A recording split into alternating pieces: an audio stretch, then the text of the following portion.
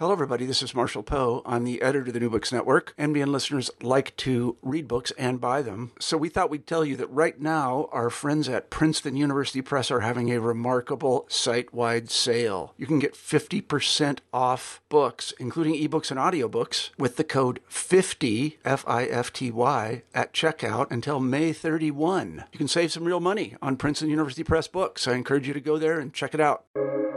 Welcome to the New Books Network.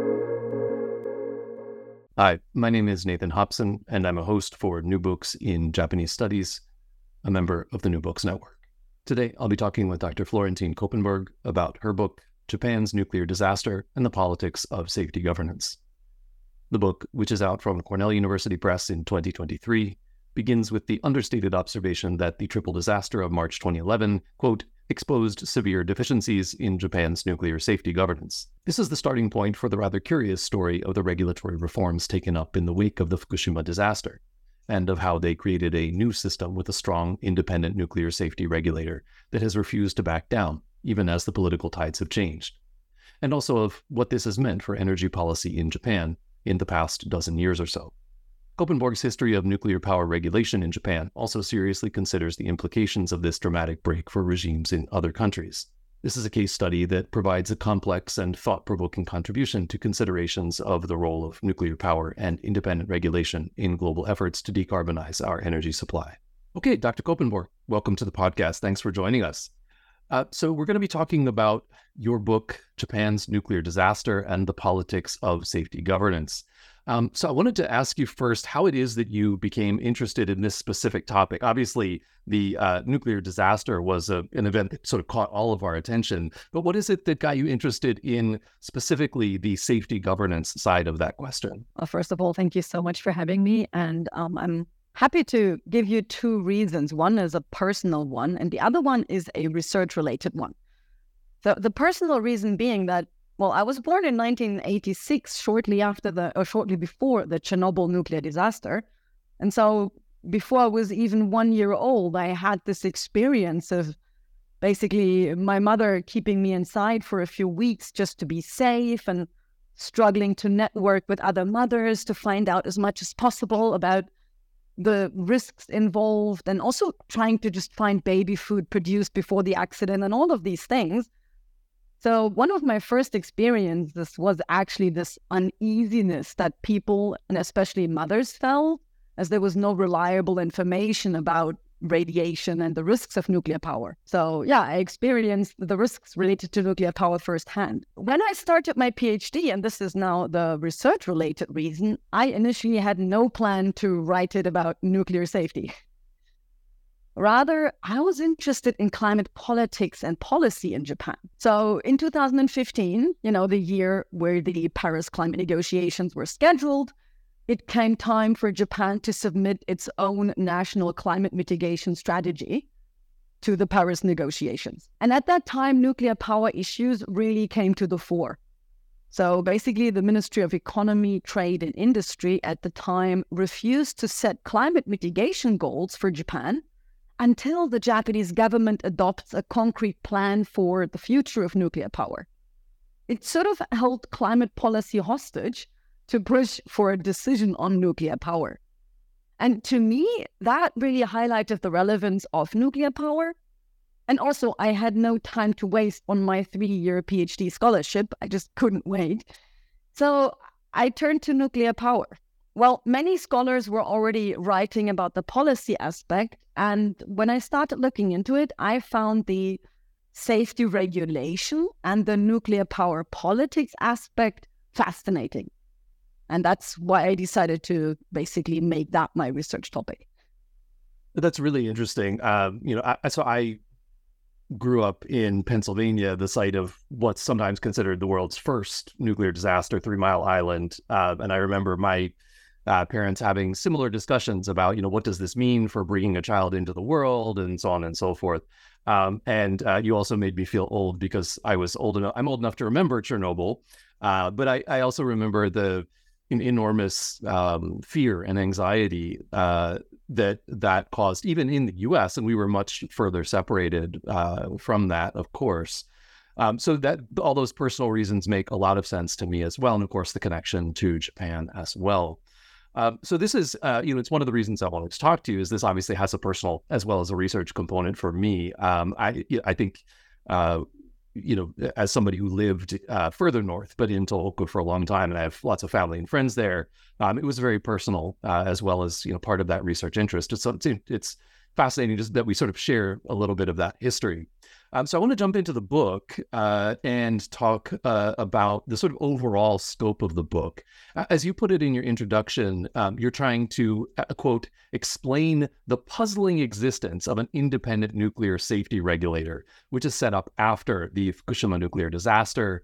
And I think the most puzzling aspect of it is, as you put it, that it hasn't backslid on stringent safety measures. And again, I'm using your words here. And that's even after the political environment has changed, after the regime that put in place that nuclear safety regulation system has been replaced by a sort of return to power of the political and the economic interests that had built up Japan's nuclear power regime and enabled, to some extent at least, the disaster itself.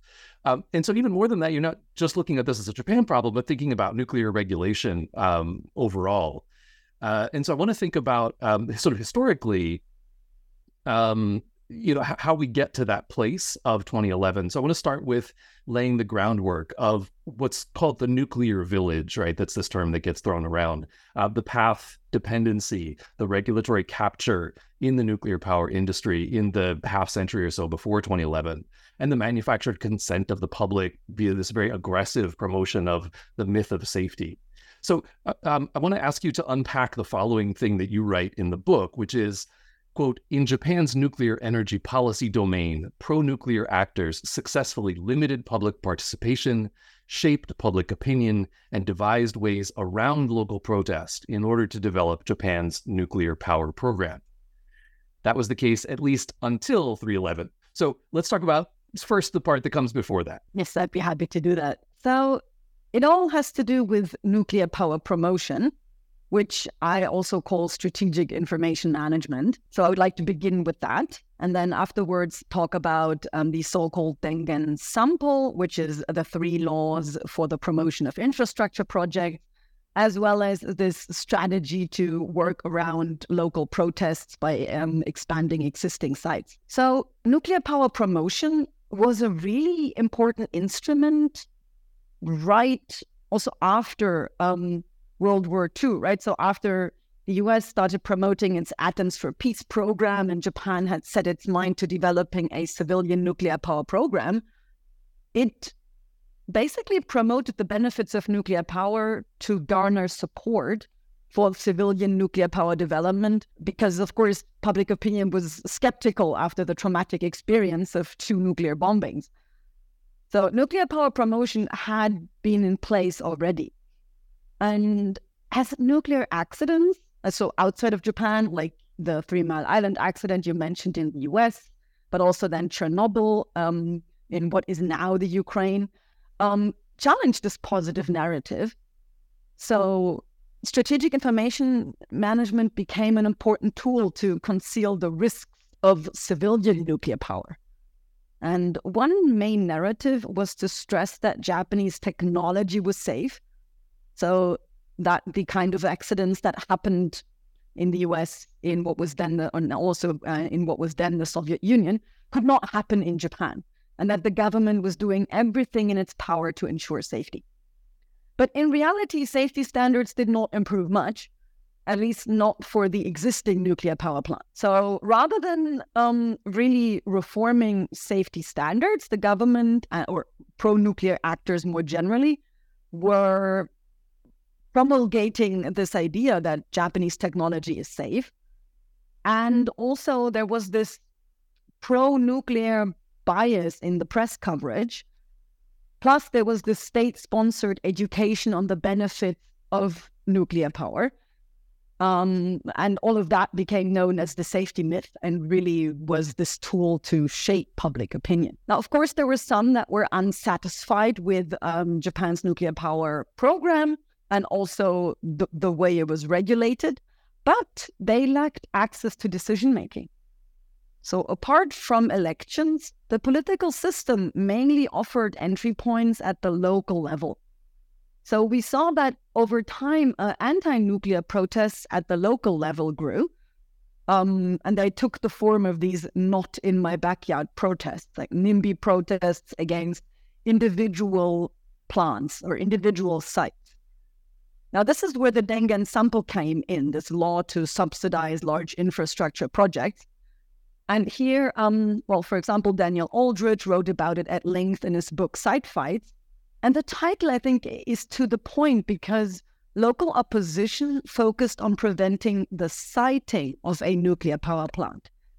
But once this opposition had been overcome and it had been decided that a nuclear power plant would be built, simply adding more reactor units became a really useful strategy to work around local protests. And here, there I actually draw on this really nice table that a Japanese scholar, Kikawa Takaya, put together, where he really tracked when nuclear reactors were built and showed that starting in the 1990s, not a single new site was developed, but rather all the reactor units were just added to existing ones. So this became an important strategy. And then one more aspect that I think is important to mention here is the rule of the judiciary.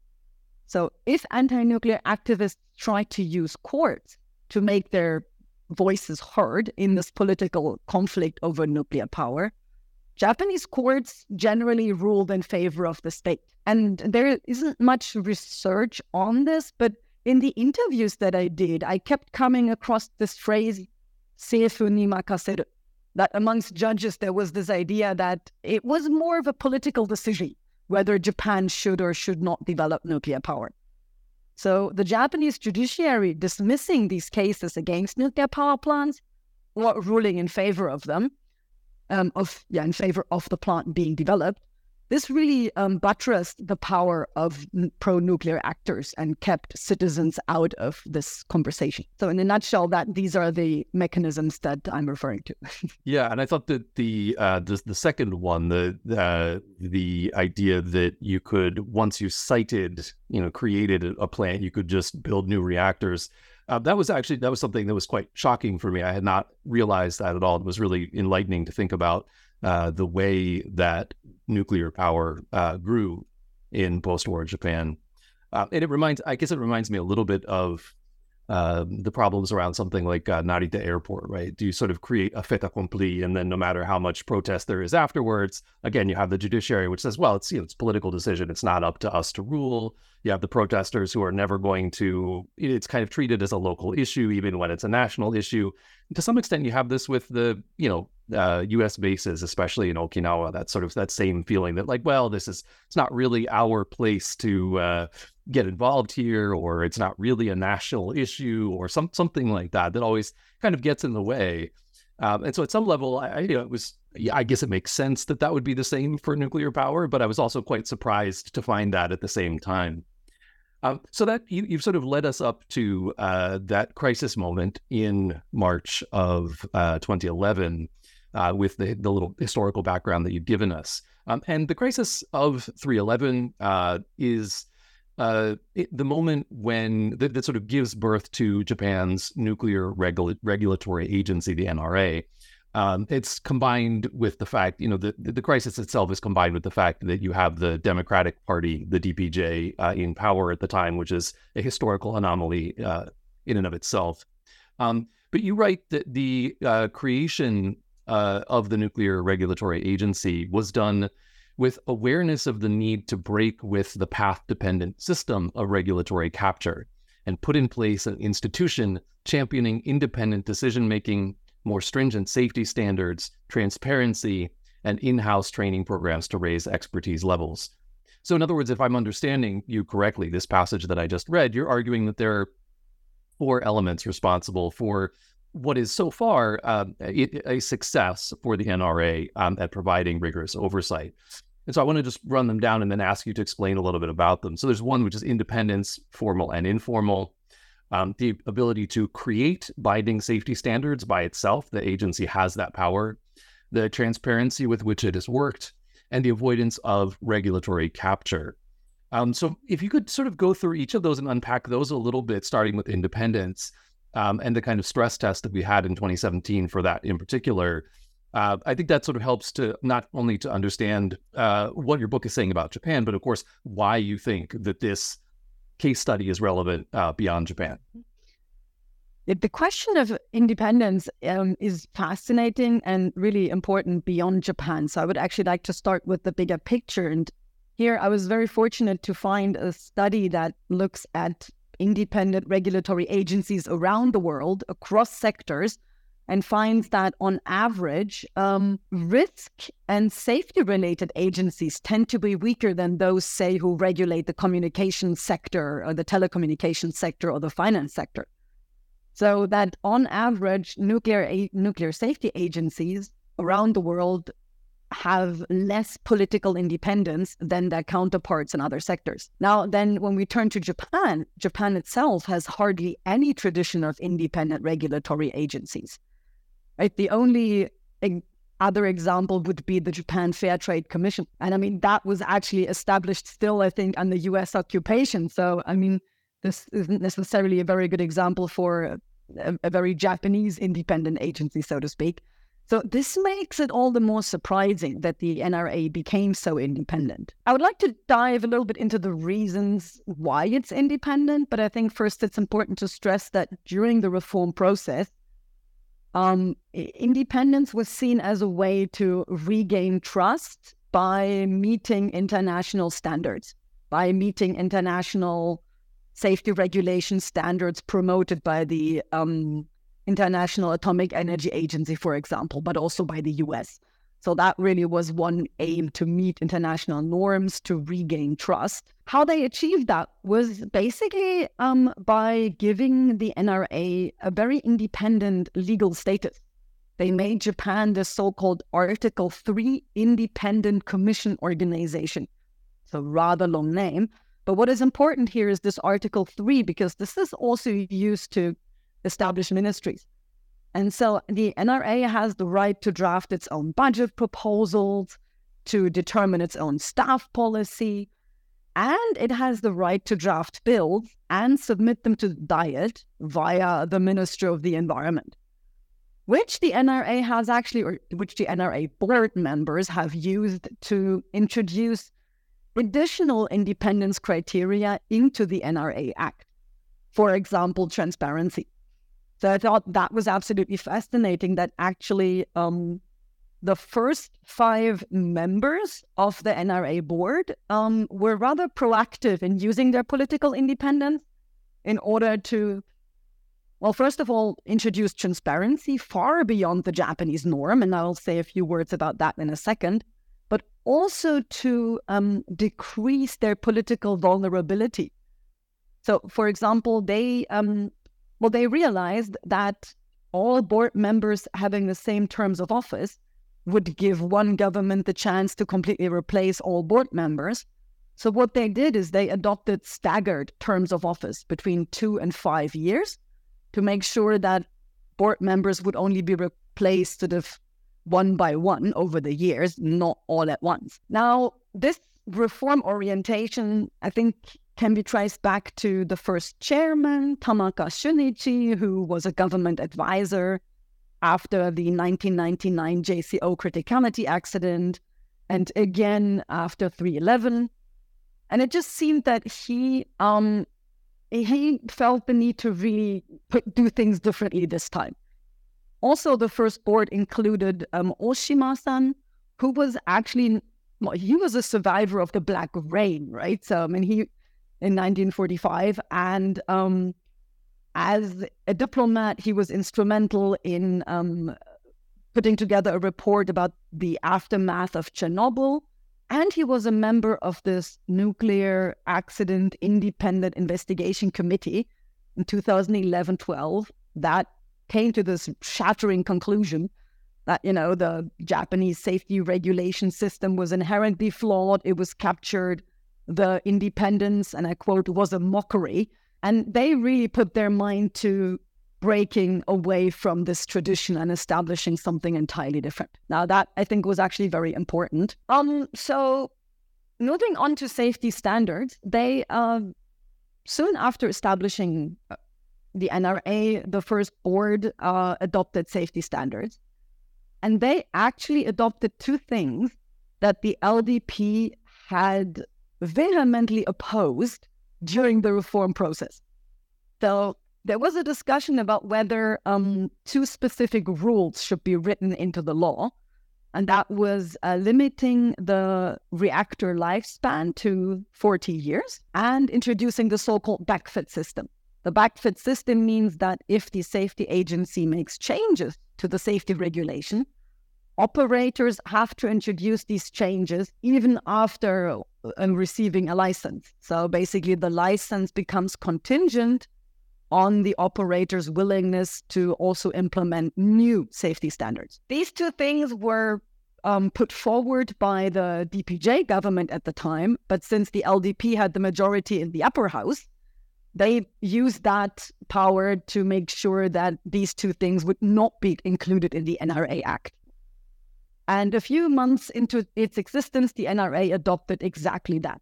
And this is crucial because the backfit system gives it leverage over basically the operators. This is something that didn't exist before. Before, once a license had been granted, the NISA, the agency before, had very little leverage to actually force operators to make any changes. They could only make recommendations. So by introducing the backfit system, the NRA basically gave itself more power over the industry. And then the next thing is the 40-year limit. This is also something that the LDP was very opposed to.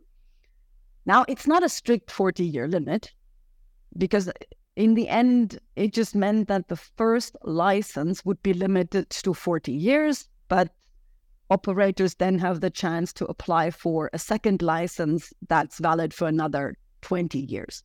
So it was never a strict limit in that sense. Since we talked about opposition before, I just want to note that having this limit on the first license, this 40-year limit, and introducing the backfit system means that now anti-nuclear activists have another opportunity to sue against nuclear power plants. So this strategy that they devised before, working around local protests, doesn't work anymore because every reactor needs a new license.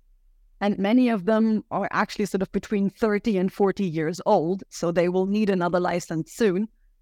And every license is an opportunity to sue. So basically, every reactor is up for discussion again in a way. And yeah, this has unintentionally created more opportunities for protest. Now, something I don't mention in the book, but I feel like I should mention this here, is that actually this year, the LDP government under Prime Minister Kishida has, for the first time, successfully tried, you could say, or at least tried to limit the NRA's regulatory competencies.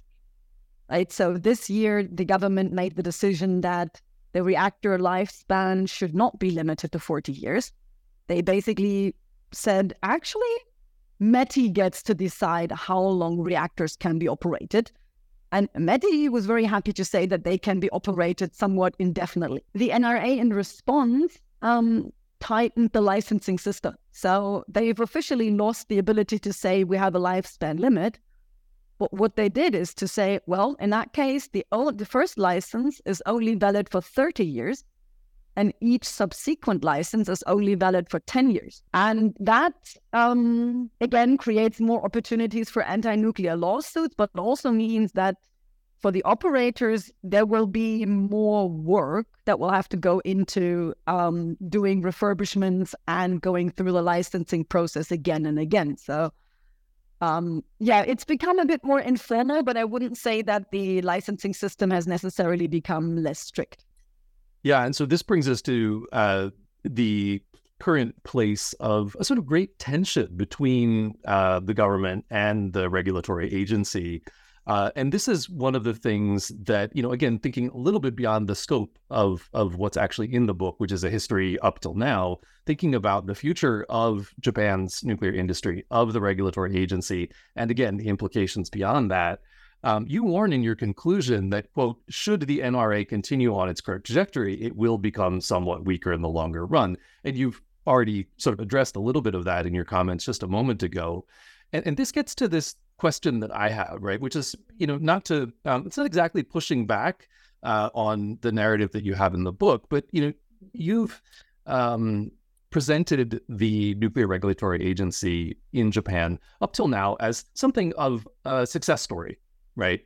Not unbridled and perfect success, but something of a success story. And I wanted to maybe think about what these tensions might mean about the future.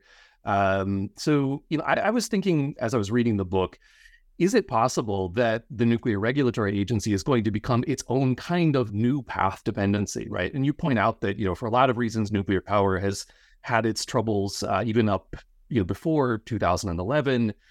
And on the other hand, there's this question is nuclear power the only real chance we have for bridge technology as we move away from fossil fuels? And so in that context, I wondered about the role of the NRA, right, in that transition, because just to sort of put a finer point on it, right, Japan's fossil fuel dependency after 2011 has gone up as a result of not having access to any, and then not as much nuclear power. We're at a point where coal alone accounts for about a third of all the electricity in Japan, and that's only a fourth comes from sustainable technologies and atomic power combined. Is this a problem, right, in terms of thinking about the need for stringent safety on the one hand, and also the need to transition away from hydrocarbons on the other? Where are we in this process, and what does your history of the NRA tell us about the future? You've just raised, I think, three really interesting questions. One, of course, being about the political conflict or the political tensions. And there, I thought it was fascinating how politically smart, in a way, the first board was. So the LDP was very much a proponent of independence during the reform process. That became their mantra. We need to create an independent agency that meets international standards. However, when it came to actual safety regulation, they prevented that from being introduced. And also a few years after, I think it was in 2014, some LDP politicians, including those who were calling for independence during the reform process, approached the NRA saying that actually it's isolating itself and it should listen to political concerns more. So you can clearly tell by that the NRA has become more independent than the government wanted it to become. And this is certainly creating tensions because, yes, the safety regulation has increased technical safety costs quite a bit, and also the social acceptance costs by creating more opportunities or more access points for protests. And this, in a way, has led to the many shutdowns in nuclear power plants that we've seen since 2015. So what has happened is that in response to an independent safety agency that implements these stringent safety standards, operators have shut down older and smaller nuclear reactors, so all the ones where investments are not economically viable.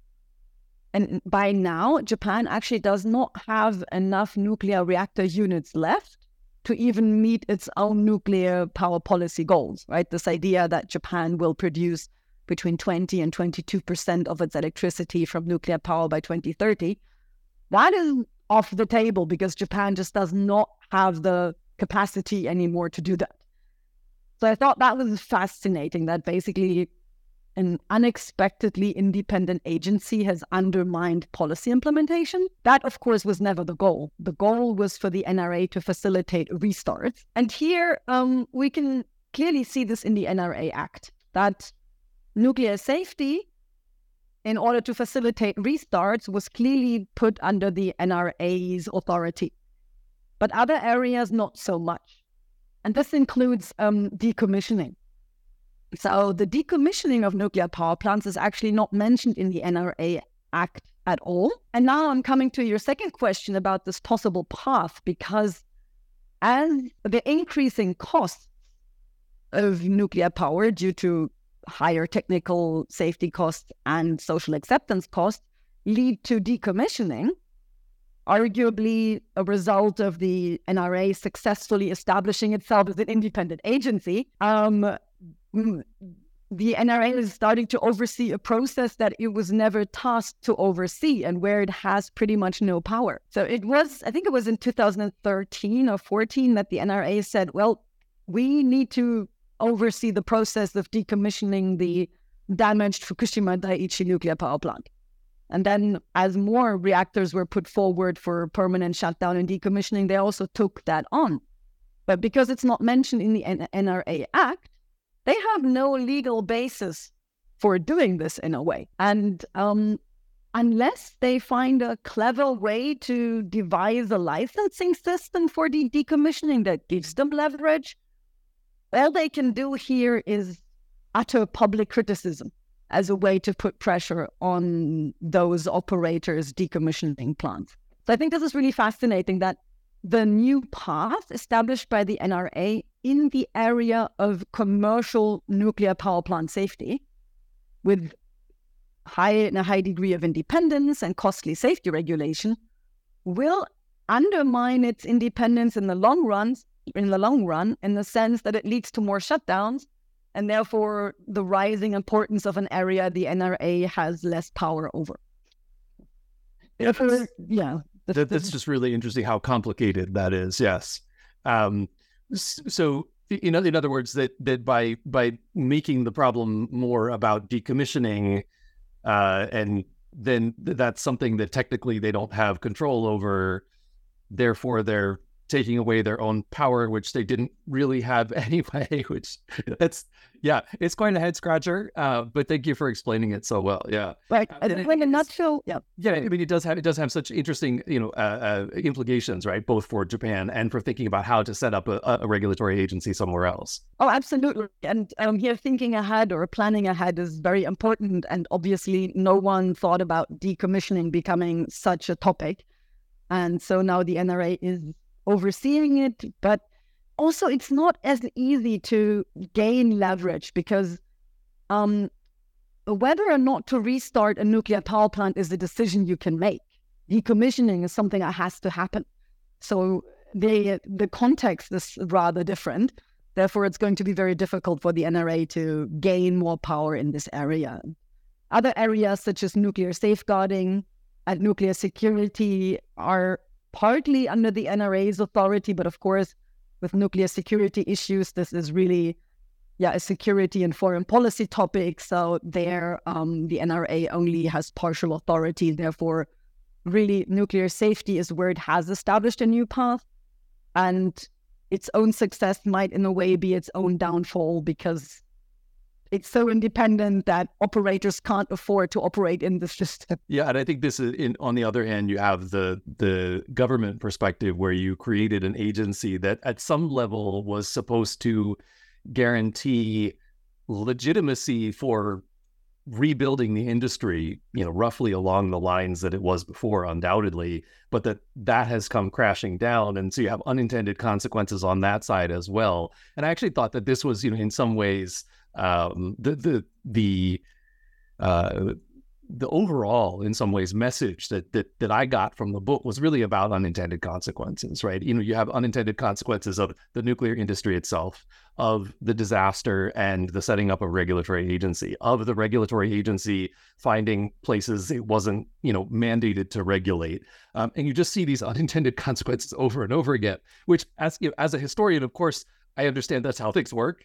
But at the same time, it was just fascinating to see that's the recurring theme throughout that kind of underlies everything. And I think that's a really strong, a sort of stark warning in thinking about regulation and policy. And that I took away from the book. And again, thank you for sort of bringing that out here in the podcast as well. Thank you for sharing this perspective, because that's really fascinating to hear. To me, as a political scientist, unintended consequences are not something that I think about a lot, but since I did use the historical institutionalism theory, which also talks about unintended consequences, this was something I thought about, but I was also surprised to what extent this was the case. And I think this also leads over to the third question that you had about whether stringent safety measures are actually getting in the way of reducing emission. And here I'm a bit torn. I would say that initially, yes, but not anymore. And I think I'm going to have to explain that a little bit.